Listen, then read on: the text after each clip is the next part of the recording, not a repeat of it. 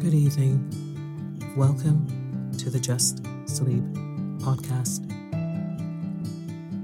I'm Tasha, your host. Every week, I will read you an old story to help you relax, put the stressful day behind you, and drift off to sleep.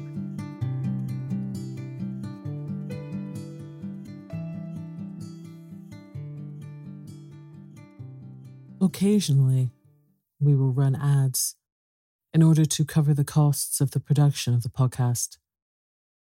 Rest assured, there will be no ads during or after the story. If you prefer an ad-free and intro-free show, you can join Just Sleep Premium.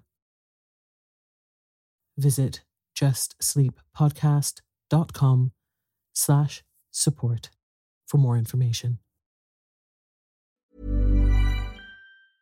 Selling a little or a lot? Shopify helps you do your thing however you cha-ching. Shopify is the global commerce platform that helps you sell at every stage of your business. From the launch your online shop stage to the first real-life store stage, all the way to the did we just hit a million orders stage. Shopify is there to help you grow. Shopify helps you turn browsers into buyers with the internet's best converting checkout. 36% better on average compared to other leading commerce platforms. Because businesses that grow, grow with Shopify. Get a $1 per month trial period at shopify.com/work. Shopify.com/work. Hey, I'm Ryan Reynolds. At Mint Mobile, we like to do the opposite of what Big Wireless does. They charge you a lot, we charge you a little. So naturally, when they announced they'd be raising their prices due to inflation, we decided to deflate our prices due to not hating you. That's right. We're cutting the price of Mint Unlimited from $30 a month to just $15 a month. Give it a try at mintmobile.com/switch. $45 up front for 3 months plus taxes and fees. Promo rate for new customers for limited time. Unlimited more than 40 gigabytes per month slows. Full terms at mintmobile.com. Hey, it's Paige DeSorbo from Giggly Squad. High quality fashion without the price tag. Say hello to Quince. I'm snagging high-end essentials like cozy cashmere sweaters, sleek leather jackets, fine jewelry, and so much more. With Quince being 50 to 80% less than similar brands. And they partner with factories that prioritize safe, ethical, and responsible manufacturing. I love that. Luxury quality within reach. Go to quince.com/style to get free shipping and 365-day returns on your next order. Quince.com/style.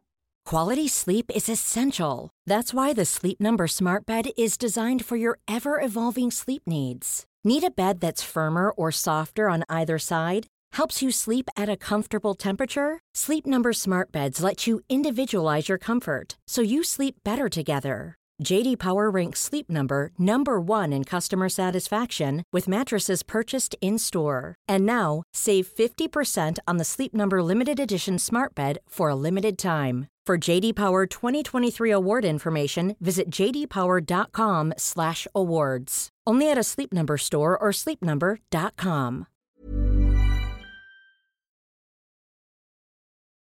Tonight, I will be reading from Sanditon, an unfinished work by Jane Austen. So lie down, close your eyes, and let me read you a story. Chapter 1.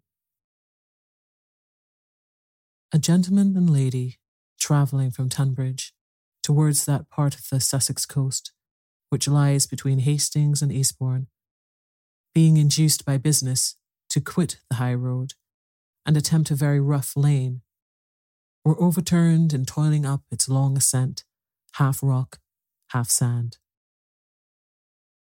The accident happened just beyond the only gentleman's house near the lane, a house which their driver, on being first required to take that direction, had conceived to be necessarily their object, and had, with the most unwilling looks, been constrained to pass by.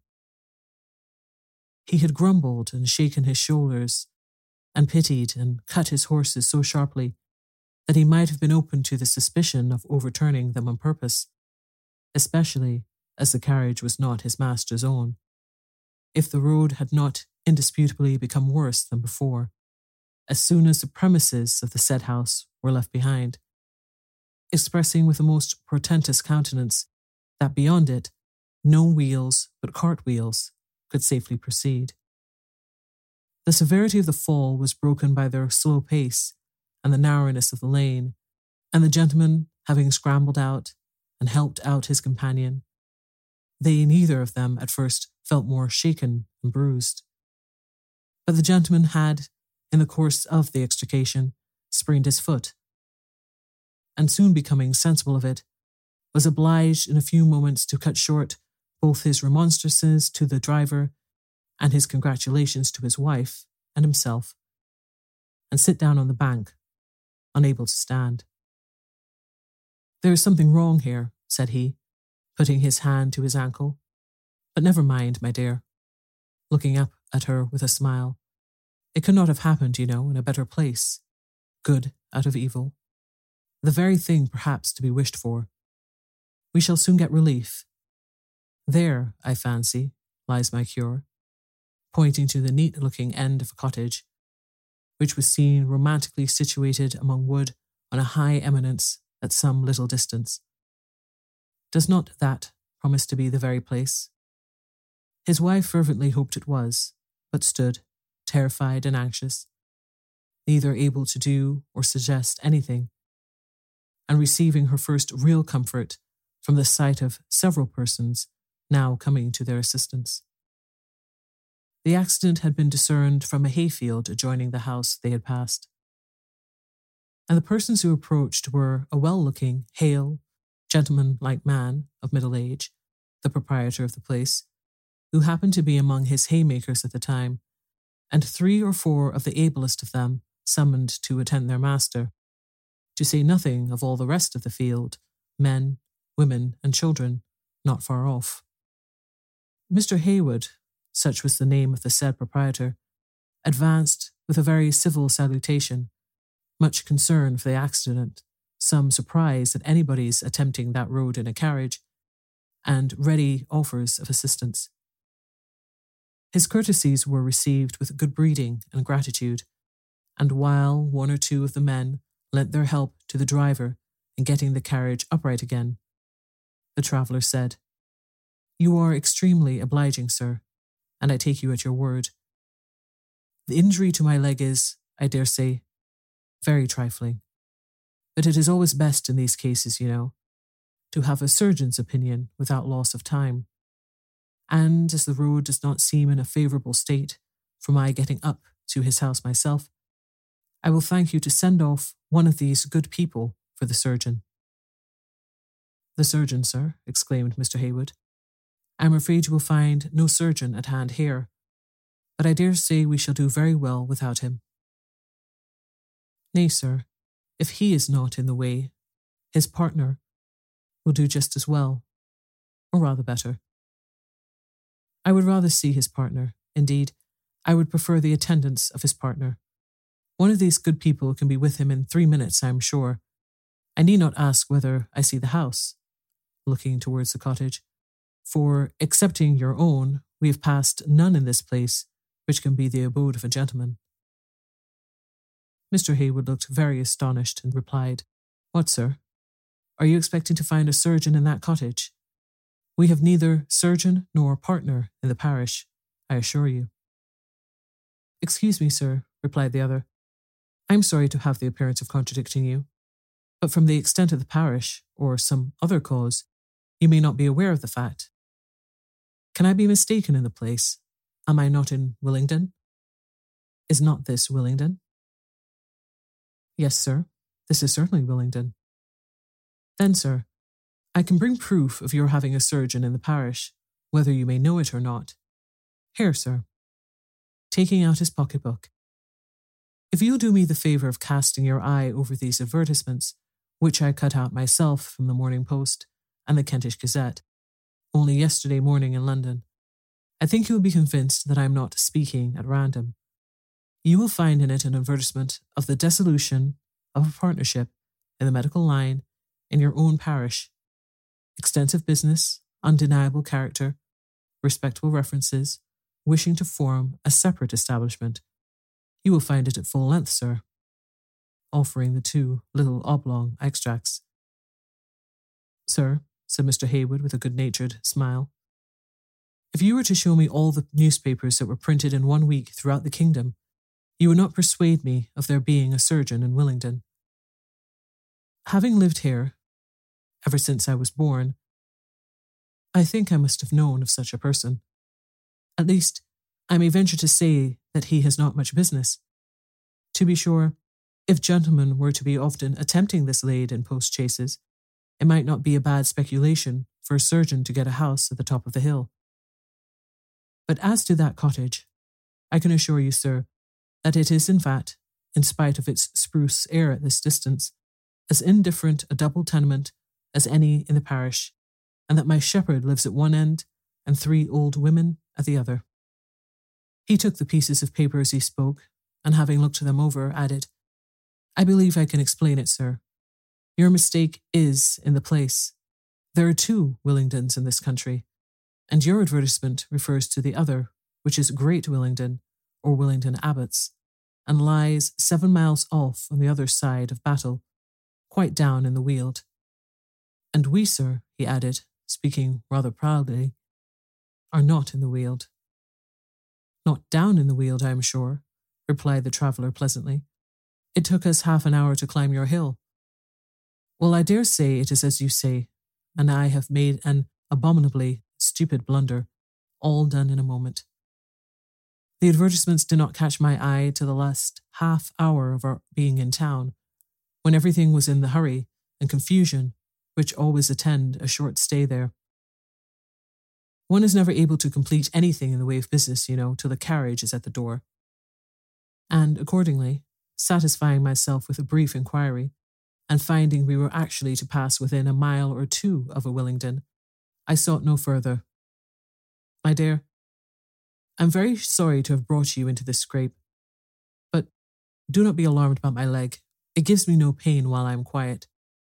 And as soon as these good people have succeeded in setting the carriage to rights and turning the horses round, the best thing we can do will be to measure back our steps into the turnpike road and proceed to Hailsham and so home without attempting anything further. 2 hours takes us home from Hailsham, and once at home, we have our remedy at hand. A little of our own bracing sea air will soon set me on my feet again. Depend upon it, my dear. It is exactly a case for the sea. Saline air and immersion will be the very thing. My sensations tell me so already." In a most friendly manner, Mr. Haywood here interposed, entreating them not to think of proceeding till the ankle had been examined and some refreshment taken, and very cordially pressing them to make use of his house for both purposes. "We are always well stocked," said he, "with all the common remedies for sprains and bruises, and I will answer for the pleasure it will give my wife and my daughters to be of service to you in every way in their power." A twinge or two, in trying to move his foot, disposed the traveller to think rather more than he had done at first of the benefit of immediate assistance, and consulting his wife in the few words of, "Well, my dear, I believe it would be better for us," he turned again to Mr. Haywood and said, "Before we accept your hospitality, sir, and in order to do away with any unfavourable impression which the sort of wild goose chase you find me in may have given rise to, allow me to tell you who we are. My name is Parker, Mr. Parker of Sanditon. This lady, my wife, Mrs. Parker. We are on our road home from London. My name, perhaps, though I am by no means the first of my family holding landing property in the parish of Sanditon, may be unknown at this distance from the coast. But Sanditon itself, everybody has heard of Sanditon. The favourite for a young and rising bathing place, certainly the favourite spot of all that are to be found along the coast of Sussex, the most favoured by nature and promising to be the most chosen by man. "Yes, I have heard of Sanditon," replied Mr. Haywood. "Every 5 years one hears of some new place or other, starting up by the sea and growing the fashion. How they can half of them be filled is the wonder. Where people can be found with money and time to go to them, Bad things for a country, sure to raise the price of provisions and make the poor good for nothing, as I dare say you find, sir." "Not at all, sir, not at all," cried Mr. Parker eagerly. "Quite the contrary, I assure you. A common idea, but a mistaken one. It might apply to your large, overgrown places like Brighton or Worthing or Eastbourne, but not to a small village like Sanditon, precluded by its size from experiencing any of the evils of civilization. While the growth of the place, the buildings, the nursery grounds, the demand for everything, and the sure resort of the very best company, whose regular, steady private families of thorough gentility and character, who are a blessing everywhere, excited the industry of the poor and diffuse comfort and improvement among them of every sort. No, sir, I assure you, Sanditon is not a place." "I do not mean to take exception to any place in particular," answered Mr. Heywood. "I only think our coast is too full of them altogether. But had we not better try to get you—" "Our coast too full," repeated Mr. Parker. "On that point perhaps we may not totally disagree. At least there are enough. Our coast is abundant enough. It demands no more. Everybody's taste and everybody's finances may be suited. And those good people who are trying to add to the number are, in my opinion, excessively absurd and must soon find themselves the dupes of their own fallacious calculations. Such a place as Sanditon, sir, I may say, was wanted, was called for. Nature had marked it out, had spoken it in most intelligible characters. The finest, purest sea breeze on the coast, acknowledged to be so, excellent bathing, fine hard sand, deep water 10 yards from the shore, no mud, no weeds, no slimy rocks. Never was there a place more palpably designed by nature for the resort of the invalid, the very spot where thousands seemed in need of. The most desirable distance from London, one complete measured mile nearer than Eastbourne. Only conceive, sir, the advantage of saving a whole mile in a long journey. But Brinshore, sir, which I dare say you have in your eye, the attempts of 2 or 3 speculating people about Brinshore this last year to raise that paltry hamlet, lying as it does between a stagnant marsh, a bleak moor, and the constant effluvia of a ridge of putrefying seaweed, can end in nothing but their own disappointment. What in the name of common sense is to recommend Brinshore? A most insalubrious air, roads proverbially detestable, water brackish beyond example, impossible to get a good dish of tea within 3 miles of the place, and as for the soil, it is so cold and ungrateful that it could hardly be made to yield a cabbage. Depend upon it, sir, that this is a most faithful Brinshore, not in the smallest degree exaggerated, and if you've heard it differently spoken of. Sir, I never heard it spoken of in my life before, said Mr. Heywood. I did not know there was such a place in the world. You did not. There, my dear, turning with exultation to his wife. You see how it is? So much for the celebrity of Brinshore. This gentleman did not know there was such a place in the world. Why, in truth, sir, I fancy we may apply Brinshore to that line of the poet Cooper in his description of the religious cottager, as opposed to Voltaire. She never heard of half a mile from home. With all my heart, sir, apply any verses you like to it. But I want to see something applied to your leg, and I am sure by your lady's countenance that she is quite of my opinion, and thinks it a pity to lose any more time. And here come my girls to speak for themselves and their mother. 2 or 3 genteel-looking young women, followed by as many maidservants, were now seen issuing from the house. I began to wonder the bustle should not have reached them. A thing of this kind soon makes a stir in a lonely place like ours. Now, sir, let us see how you can be best conveyed into the house. The young ladies approached and said everything that was proper to recommend their father's offers, and in an unaffected manner calculated to make the strangers easy. And as Mrs. Parker was exceedingly anxious for relief, and her husband by this time not much less disposed for it, a very few civil scruples were enough, especially as the carriage, being now set up, was discovered to have received such injury on the fallen side as to be unfit for present use. Mr. Parker was therefore carried into the house, and his carriage wheeled off to a vacant barn. Chapter 2. The acquaintance, thus oddly begun, was neither short nor unimportant. For a whole fortnight the travellers were fixed at Willingdon, Mr. Parker's sprain proving too serious for him to move sooner. He had fallen into very good hands. The Haywoods were a thoroughly respectable family, and every possible attention was paid in the kindest and most unpretending manner to both husband and wife. He was waited on and nursed, and she cheered and comforted with unremitting kindness. And as every office of hospitality and friendliness was received as it ought, as there was not more good will on one side than gratitude on the other, nor any deficiency of generally pleasant manners in either, they grew to like each other, in the course of that fortnight, exceedingly well. Mr. Parker's character and history were soon unfolded. All that he understood of himself, he readily told, for he was very open-hearted, and where he might be himself in the dark, his conversation was still giving information to such of the Haywoods as could observe. By such he was perceived to be an enthusiast on the subject of Sanditon, a complete enthusiast. Sanditon, the success of Sanditon as a small, fashionable bathing place, was the object for which he seemed to live. A few years ago, it had been a quiet village of no pretensions, but some natural advantages in its position and some accidental circumstances having suggested to himself and the other principal landholder the probability of its becoming a profitable speculation, they engaged in it, and planned and built and praised and puffed, and raised it to something of young renown, and Mr. Parker could now think of very little besides.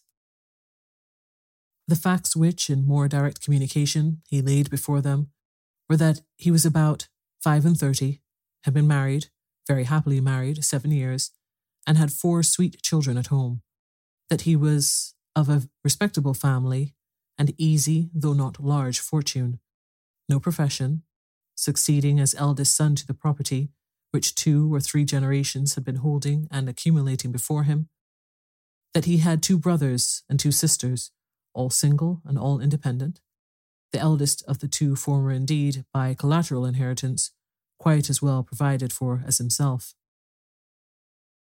His object in quitting the high road to hunt for an advertising surgeon was also plainly stated. It had not proceeded from any intention of spraining his ankle or doing himself any other injury for the good of such a surgeon, nor, as Mr. Heywood had been apt to suppose, from any design of entering into partnership with him. It was merely in consequence of a wish to establish some medical man at Sanditon, which the nature of the advertisement induced him to expect to accomplish in Willingdon. He was convinced that the advantage of a medical man at hand would very materially promote the rise and prosperity of the place, would in fact tend to bring a prodigious influx. Nothing else was wanting. He had strong reason to believe that one family had been deterred last year from trying Sanditon on that account, and probably very many more. And his own sisters, who were sad invalids, and whom he was very anxious to get to Sanditon this summer, could hardly be expected to hazard themselves in a place where they could not have immediate medical advice. Upon the whole, Mr. Parker was evidently an amiable family man, fond of wife, children, brothers and sisters, and generally kind-hearted, liberal, gentlemanlike, easy to please, of a sanguine turn of mind, with more imagination than judgment. And Mrs. Parker was as evidently a gentle, amiable, sweet-tempered woman, the properest wife in the world for a man of strong understanding, but not of a capacity to supply the cooler reflection which her own husband sometimes needed, and so entirely waiting to be guided on every occasion that whether he was risking his fortune or spraining his ankle, she remained equally useless. Sanditon was a second wife and 4 children to him, hardly less dear and certainly more engrossing. He could talk of it forever. It had indeed the highest claims, not only those of birthplace, property, and home. It was his mine, his lottery, his speculation, and his hobby horse, his occupation, his hope, and his futurity. He was extremely desirous of drawing his good friends at Willingdon thither, and his endeavours in the cause were as grateful and disinterested as they were warm. He wanted to secure the promise of a visit, to get as many of the family as his own house could contain, to follow him to Sanditon as soon as possible, and healthy as they all undeniably were, foresaw that every one of them would be benefited by the sea. He held it indeed as certain that no person could be really well, no person, however upheld for the present by fortuitous aids of exercise and spirits and a semblance of health, could be really in a state of secure and permanent health without spending at least 6 weeks by the sea every year. The sea air and sea bathing together were nearly infallible, one or the other of them being a match for every disorder of the stomach, the lungs, or the blood. They were antispasmodic, antipulmonary, antiseptic, antibilious, and antirheumatic. Nobody could catch cold by the sea. Nobody wanted appetite by the sea. Nobody wanted spirits. Nobody wanted strength. Sea air was healing, softening, relaxing, fortifying, and bracing, seemingly just as was wanted sometimes one, sometimes the other. If the sea breeze failed, the sea bath was the certain corrective, and where bathing disagreed, the sea air alone was evidently designed by nature for the cure. His eloquence, however, could not prevail. Mr. and Mrs. Heywood never left home. Marrying early and having a very numerous family, their movements had long been limited to one small circle, and they were older in habits than in age. Excepting 2 journeys to London in the year to receive his dividends, Mr. Heywood went no further than his feet or his well-tried old horse could carry him, and Mrs. Heywood's adventurings were only now and then to visit their neighbours in the old coach, which had been new when they married and fresh lined on their eldest son's coming of age 10 years ago. They had a very pretty property, enough, had their family been of reasonable limits, to have allowed them a very gentlemanlike share of luxuries and change, enough for them to have indulged in a new carriage and better roads, an occasional month at Tunbridge Wells, and symptoms of the gout, and a winter at Bath. But the maintenance, education, and fitting out of 14 children demanded a very quiet, settled, careful course of life, and obliged them to be stationary and healthy at Willingdon. What Prudence had at first enjoined was now rendered pleasant by habit. They never left home, and they had gratification in saying so. But very far from wishing their children to do the same, they were glad to promote their getting out into the world as much as possible. They stayed at home that their children might get out, and while making that home extremely comfortable, welcomed every change from it which could give useful connections or respectable acquaintance to sons or daughters. When Mr. and Mrs. Parker, therefore, ceased from soliciting a family visit and bounded their views to carrying back one daughter with them, no difficulties were started. It was general pleasure and consent. Their invitation was to Miss Charlotte Heywood, a very pleasing young woman of 22, the eldest of the daughters at home, and the one who, under her mother's directions, had been particularly useful and obliging to them, who had attended them most and knew them best. Charlotte was to go, with excellent health, to bathe and be better if she could, to receive every possible pleasure which Sanditon could be made to supply by the gratitude of those she went with, and to buy new parasols, new gloves, and new brooches for her sisters and herself at the library, which Mr. Parker was anxiously wishing to support. All that Mr. Heywood himself could be persuaded to promise was that he would send everyone to Sanditon who asked his advice, and that nothing should ever induce him, as far as the future could be answered for, to spend even 5 shillings at Brinshaw. Chapter 3. Every neighbourhood should have a great lady. The great lady of Sanditon was Lady Denham, and in their journey from Willingdon to the coast, Mr. Parker gave Charlotte a more detailed account of her than had been called for before. She had been necessarily often mentioned at Willingdon for being his colleague in speculation. Sanditon itself could not be talked of long without the introduction of Lady Denham. That she was a very rich old lady who had buried 2 husbands, who knew the value of money, and was very much looked up to and had a poor cousin living with her, were facts already known. But some further particulars of her history and her character served to lighten the tediousness of a long hill or a heavy bit of road, and to give the visiting young lady a suitable knowledge of the person with whom she might now expect to be daily associating. Lady Denham had been a rich Miss Brereton, born to wealth but not to education.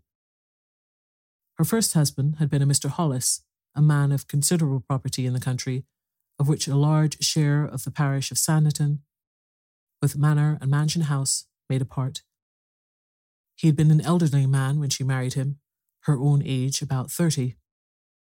Her motives for such a match could be little understood at the distance of 40 years, but she had so well nursed and pleased Mr. Hollis that at his death he left her everything, all his estates, and all at her disposal.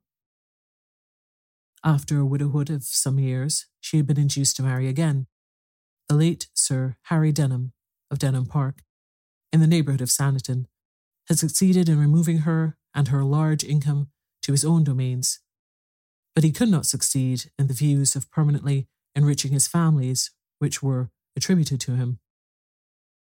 She had been too weary to put anything out of her own power, and when, on Sir Harry's decease, she returned again to her own house at Sanditon, she was said to have made this boast to a friend, that though she had got nothing but her title from the family, still she had given nothing for it.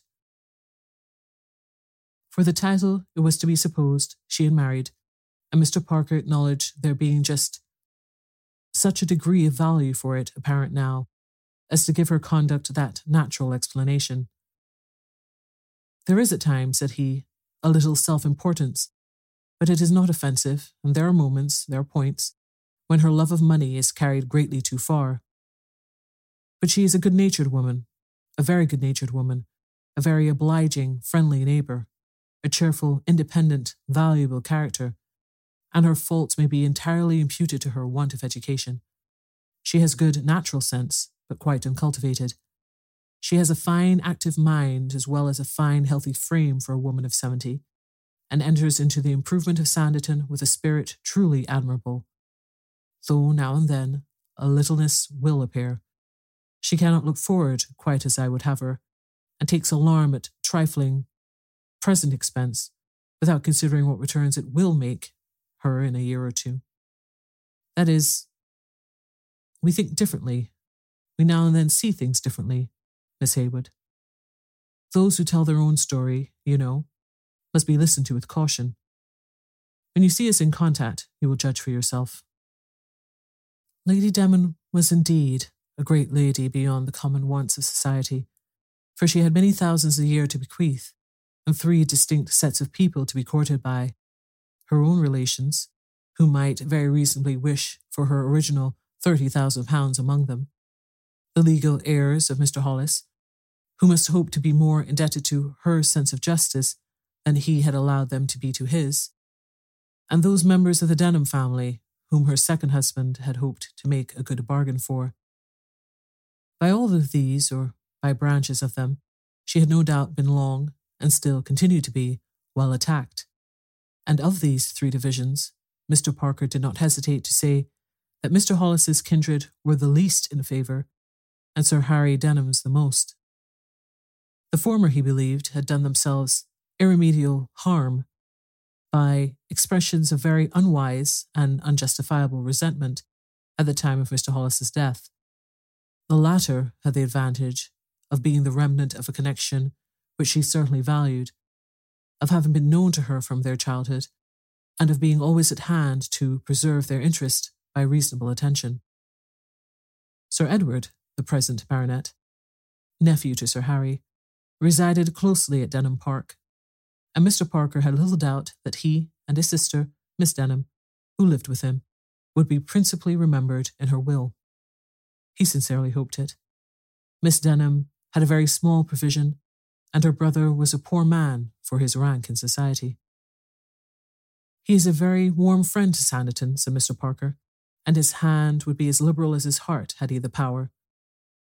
As it is, he does what he can and is running up a tasteful little cottage ornée on a strip of waste ground Lady Denham has granted him, which I have no doubt we shall have many a candidate for before the end of this season." Till within the last 12 months, Mr. Parker had considered Sir Edward as standing without a rival, as having the fairest chance of succeeding to the greater part of it all that she had to give. But there were now another person's claims to be taken into account, those of the young female relation whom Lady Denham had been induced to receive into her family. After having always protested against such addition, and long and often enjoyed the repeated defeats she had given to every attempt of her relations to introduce this young lady or that young lady as a companion at Sanditon House, she had brought back with her from London last Michaelmas a Miss Brereton, who bid fair by her merits to vie in favour with Sir Edward, and to secure for herself and her family that share of the accumulated property which they had certainly the best right to inherit. Mr. Parker spoke warmly of Clara Brereton, and the interest of his story increased very much with the introduction of such a character. Charlotte listened with more than amusement now. It was solicitude and enjoyment, as she heard her described to be lovely, amiable, gentle, unassuming, conducting herself uniformly with great good sense, and evidently gaining by her innate worth on the affections of her patroness. Beauty, sweetness, poverty, and dependence do not want the imagination of a man to operate upon. With due exceptions, woman feels for woman very promptly and compassionately. He gave the particulars which had led to Clara's admission at Sanditon as no bad exemplification of that mixture of character, that union of littleness with kindness, with good sense, with even liberality, which he saw in Lady Denham. After having avoided London for many years, principally on account of these very cousins who were continually writing, inviting, and tormenting her, and whom she was determined to keep at a distance, she had been obliged to go there last Michaelmas with the certainty of being detained at least a fortnight. She had gone to a hotel, living by her own account as prudently as possible to defy the reputed expensiveness of such a home, and at the end of 3 days calling for her bill that she might judge of her state. Its amount was such as determined on her staying not another hour in the house, and she was preparing in all the anger and perturbation of her belief in very gross imposition there, and her ignorance of where to go for better usage, to leave the hotel at all hazards, when the cousins, the politic and lucky cousins, who seemed always to have a spy on her, introduced themselves at this important moment, and learning her situation, persuaded her to accept such a home for the rest of her stay as their humbler house in a very inferior part of London could offer. She went, was delighted with her welcome and the hospitality and attention she received from everybody, found her good cousins, the Breretons, beyond her expectation worthy people, and finally was impelled by a personal knowledge of their narrow income and financial difficulties to invite one of the girls of the family to pass the winter with her. The invitation was to one, for 6 months, with the probability of another being then to take her place. But in selecting the one, Lady Denham had shown the good part of her character.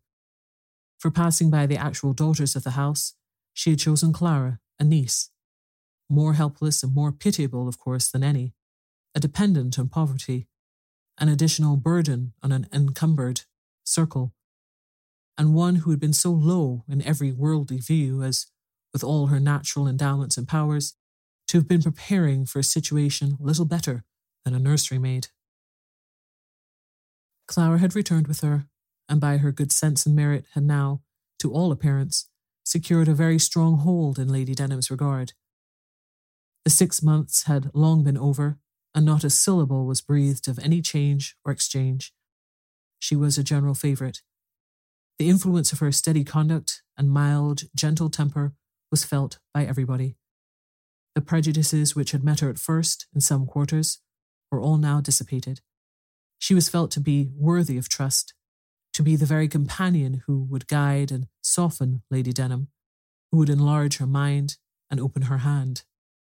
She was as thoroughly amiable as she was lovely, and since having had the advantage of their Sanditon breezes, that loveliness was complete.